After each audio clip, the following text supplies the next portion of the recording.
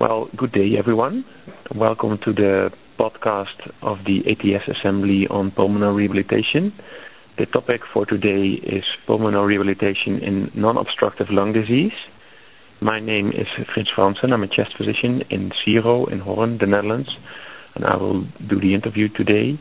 And I'm speaking currently with Dr. Klaus Ken, who's a chest physician at the Department of Respiratory Medicine in the Schön Klinik in Schönau in Germany, and he's an expert in the field of rehabilitation and especially non-obstructive lung disease and rehabilitation.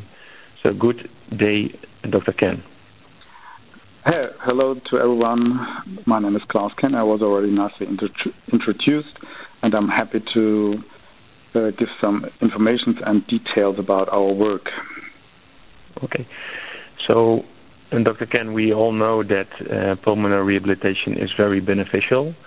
As we have read in the latest ATS-ERS guideline on rehabilitation, it clearly shows that it's beneficial in terms of symptoms, health status, exercise tolerance, and also psychological symptoms. This document mainly focuses on patients with obstructive lung disease, but you seem to have a lot of experience in other lung diseases as well. Just to start, can you briefly describe the pulmonary rehabilitation center you are working in and the kind of population of patients you are treating there? Yeah, sure. We are working in an inpatient rehabilitation unit, and we have about currently 100 patients in here, and this means that we treat about 1,300 patients per year. And this unit now exists since about 18 years, and so at the time when we started, we initially asked ourselves, should we do the same everyone is doing, but also looking for new fields on rehabilitation.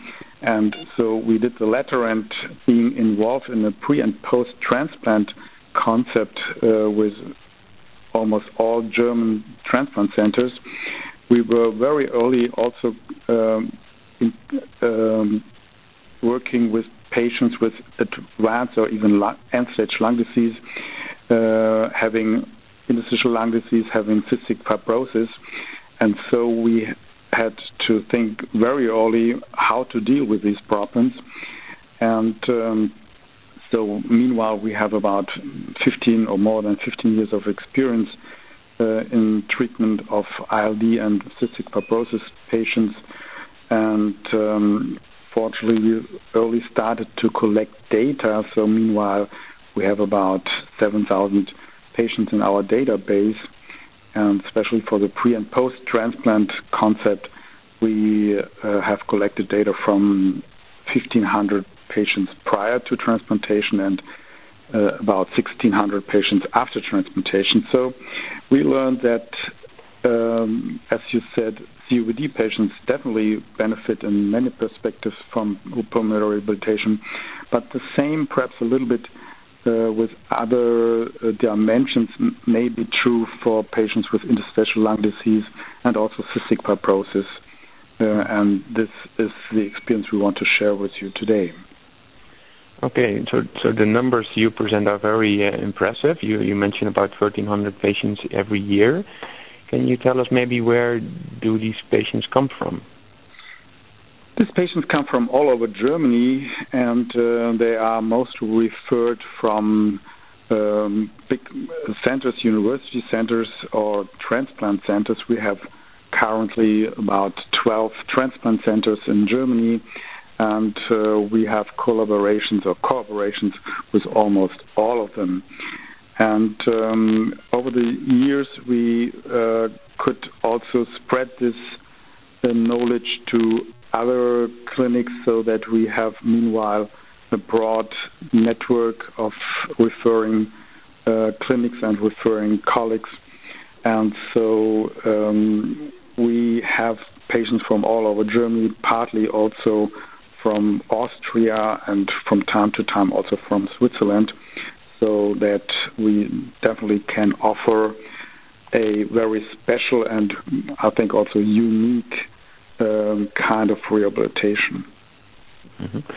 And what is the distribution of patients you see there? Are there mainly patients with lung fibrosis or other kinds of interstitial lung diseases? When we started, COPD was definitely by far the main indication for pulmonary rehabilitation.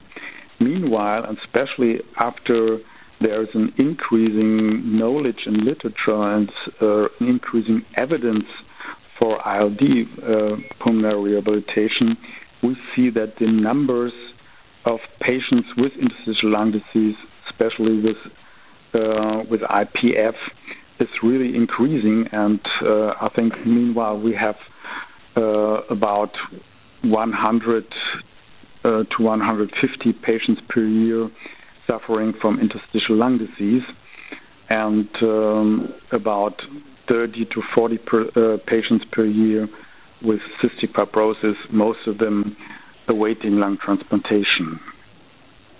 Okay. And the rest may be distributed in indications like asthma, COPD, sometimes lung cancer, or other chronic diseases, disabling patients. So, as I said, these non-COPD patients, meanwhile, cover a relevant part of our daily work. Yeah. Before we focus on the effects of your program and the results of the studies you did, can you maybe briefly describe the kind of the inpatient program you provide to these patients? So after a thorough assessment of the patient's abilities or needs, we start a intensive program, because in Germany, for inpatient rehabilitation, mostly we only have about 3 to 4 weeks time to perform this rehabilitation, and therefore we have to offer a kind of compressed and intense program to the patients. That means that we have patients in exercise training about 4 to 5, sometimes 6 times per week, followed or assisted by breathing therapy strategies, nutritional support, psychological support, if possible or if necessary, optimization of medication, and underlying to all this, education and motivation with the goal of achieving a long-term adherence of what they start learning here, that they would take this as a take-home message and transfer what they did here on an individualized version into their daily lives. And that's our main goal, to perpetuate these effects on a long-term basis. Mm-hmm. And can you maybe tell us something about the effects of the program you just described in these specific kinds of patients? Yeah, so as I said before, we fortunately early started to collect data, and that gave us the ability to put together all this data in the group of ILD patients. And in 2013, we were happy to publish these data in the European Respiratory Journal, and there we could show or demonstrate data of 402 patients with different kinds of interstitial lung disease, and overall we could show that they were increasing in exercise capacity as well as health-related quality of life. And this was true not only for some parts or some kinds of interstitial lung disease, but it was fortunately true for the whole variety of interstitial lung disease, also especially including IPF, which were about 50% of the total group. And subgroup analysis showed us that even patients showing signs of pulmonary hypertension or beginning right heart failure, they started at a lower level, but also they could achieve relevant and significant improvements in 6-minute walk and health-related quality of life. And so I think what we know meanwhile is true for COPD patients, that also, or especially the very disabled patients benefit the most, could also be proven in the study with ILD patients. And so we think that even patients with high demands of oxygen may be good candidates for pulmonary rehabilitation when it's done properly and with the sufficient expertise. Did you observe any differences between the, let's say, type of interstitial lung disease and the outcomes of rehabilitation, or were these comparable between these different They were diseases? more or less comparable, and all groups, as seen as mean values, they also exceeded the line of minimal important difference, what is discussed now in literature, around about 30 meters, and they, in all indications, they were better than this MRD line, and so with some variations in between the groups, we can say that it seems to be feasible in all kinds of interstitial lung disease. But however, to be honest, this was a retrospective analysis, and so we have to see all this data in this view of a non-prospective, non-randomized controlled study, which we are performing now. Yeah. Well, since we know that the resources for pulmonary rehabilitation are scarce around the world, and not all patients that are eligible actually complete pulmonary rehabilitation programs, were you able to, let's say, predict success in these kinds of patients?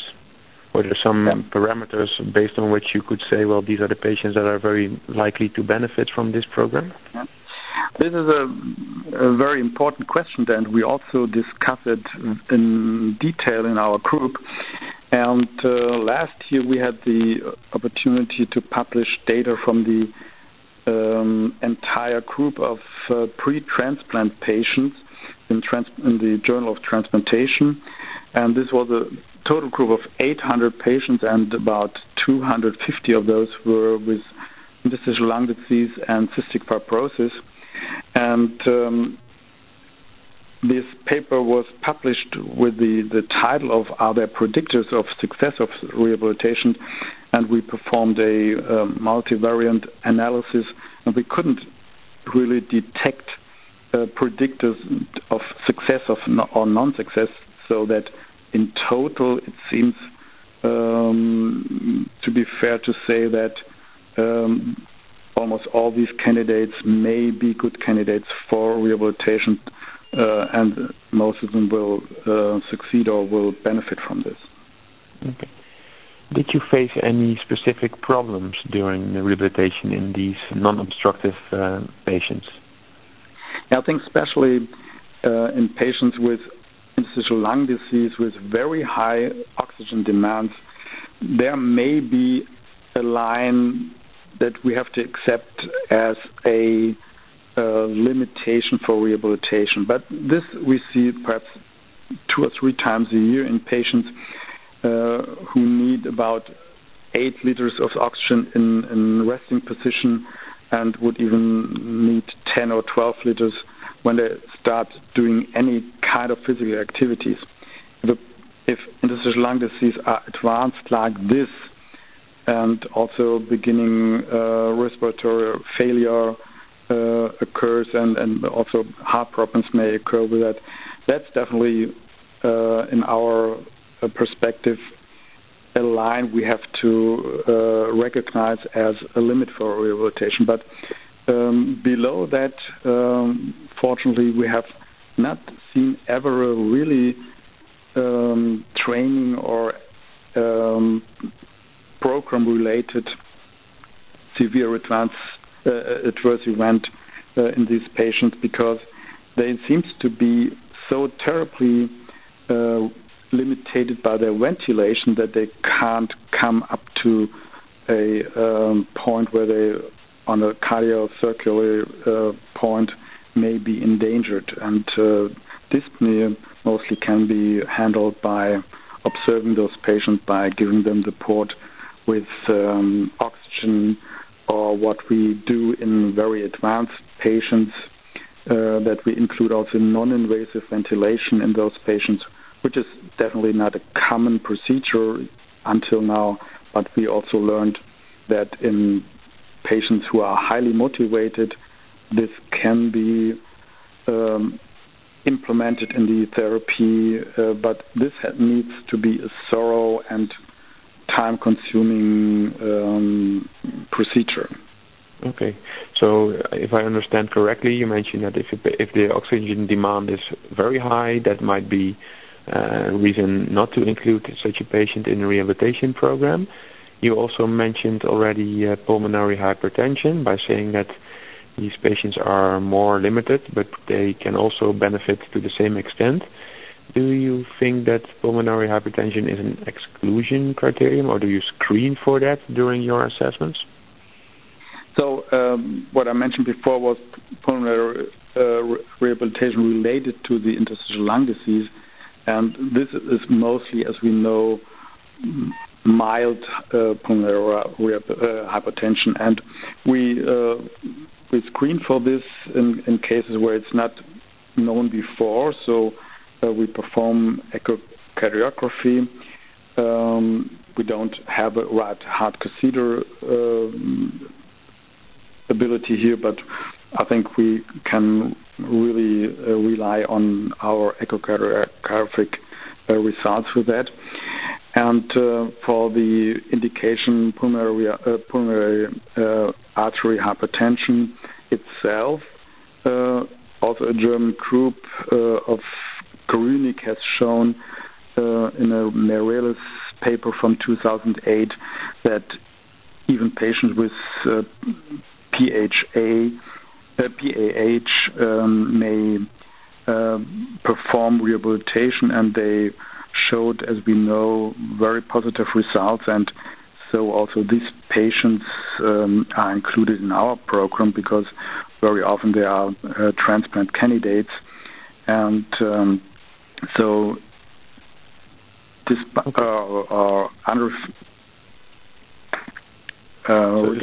if it's a primary or the secondary pulmonary hypertension, I think this is able to perform, but however, in these cases you have to be very cautious and you have to observe the patient, especially at the beginning of the training program, very thoroughly, because we have to guarantee or to exclude that we overpace them because they wouldn't tolerate that due to the underlying disease.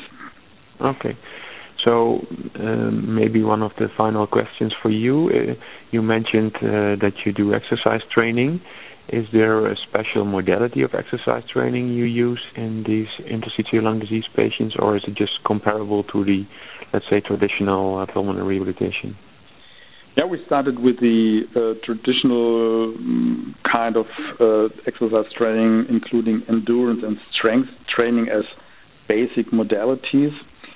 But we some years ago performed a study in COPD and in ILD patients comparing endurance training with interval training, and the part of the COPD patients were published by my coworker Rainer Klöckel some years ago,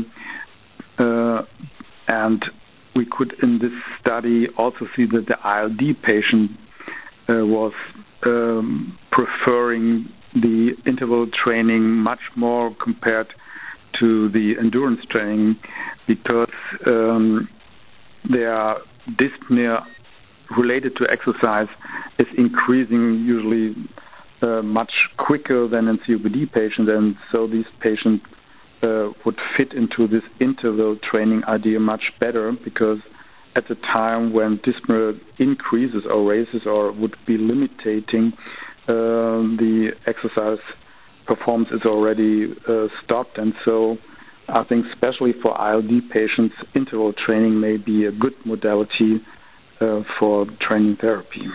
Yeah, and probably also in respect to the oxygen desaturation that occurs. Yeah, that's the thing.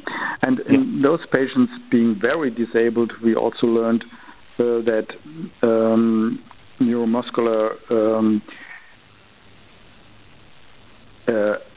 electrical stimulation, as we know that from COPD patient, also may help ILD patients to improve their exercise capacity, and so that's also one of the options we need or we use in those patients.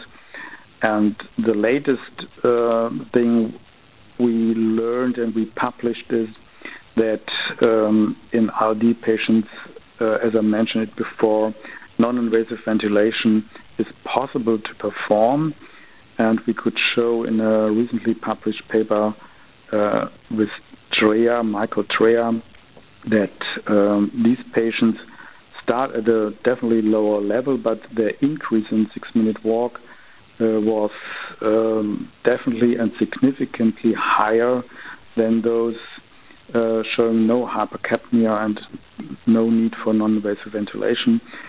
So our message would be here that even ILD patients with hypercapnia and respiratory failure may be included in a program like this, especially if there are transplant candidates, and there we need to have options to bridge for transplantation, and so we see that non-invasive ventilation as a bridging to transplant option. And in single cases, I think it's worthwhile doing this, but to be honest, it's much more complicated in comparison with COPD patients. Okay, thank you. You mentioned already that some of the data you published were retrospective based on your extensive database. What would you still like to explore in this field? Are there any studies you are performing on this moment, for example? Yeah, so due to the fact that we don't know about long-term effects of rehabilitation in those patients, we are currently performing a randomized controlled trial with also a follow-up on 6 months to see for longer-term effects in patients with ILD, and we are really curious to know whether or not we can show that this is true. So our aspects for further or for future studies are related to those questions. We also perform a prospective study on non-invasive ventilation in ILD patients, especially IPF patients, and there with a straight prospective protocol, we also try to analyze and to learn more about the potential effects and the potential benefits we can offer patients with that. Okay. Well, to come to the end of the podcast, I think that you are certainly the right person for this interview to talk about rehabilitation in non-obstructive lung diseases. You clearly mentioned that this is very effective, comparable to effects we see in obstructive lung diseases, that there are some special considerations, especially the delivery of oxygen and maybe the use of non-invasive ventilation, that you have to regard safety in these patients, especially in those with concurrent pulmonary hypertension, and that there are also some things that are currently unknown, which you are still studying. Maybe for you, Dr. Ken, what would be your final take-home message for the listeners of this podcast? Yeah, I think when we think about is it possible to try, I think yes, but the basic need for that is that then pulmonary rehabilitation is done in the best possible way in terms of quality of equipment, of expertise. And if this is available, I think pulmonary rehabilitation also in these patients can achieve relevant and very important benefits. But And I think this is a worldwide problem of the term of rehabilitation. It's not a really defined topic, and so under the name of rehabilitation, pulmonary rehabilitation, a lot of different things are included. And so I would be happy if perhaps ATS, ERS would also work on proper and more precise definition about what has to be included in a program to be called pulmonary rehabilitation in the end. That's perhaps one of the things that not the message is everyone who's doing pulmonary rehabilitation can treat those patients we are talking about the last minutes. And so if someone will listen to this interview and thinks, okay, I also have those patients and I may have the knowledge and the equipment to observe and to care for them, my recommendation would say, yes, just try it and make your own experience and learn step by step how to do that. And we are totally sure that we have not learned enough at all, and so we are on an ongoing learning and development process. And we would be happy if there would be other groups adding also data in literature to this kind of patients, because even if now there are 2 drugs available for IPF patients, there is still a huge demand of other therapeutic options and offers those patients need, and I think pulmonary rehabilitation can cover a lot of those. And so we have to deliver and to offer data that makes pulmonary rehabilitation also in these patients seen as a very important therapeutic option that has necessarily to be included into the total therapeutic process. And if we once would achieve that goal, I would be very happy, and we will try to add more information about and more knowledge to this field. And as I said, I hope that also other colleagues will do the same, and together we will be successful, I think. Okay. Thank you very much for this interview, and thank you all listeners of the podcast. Have a good day.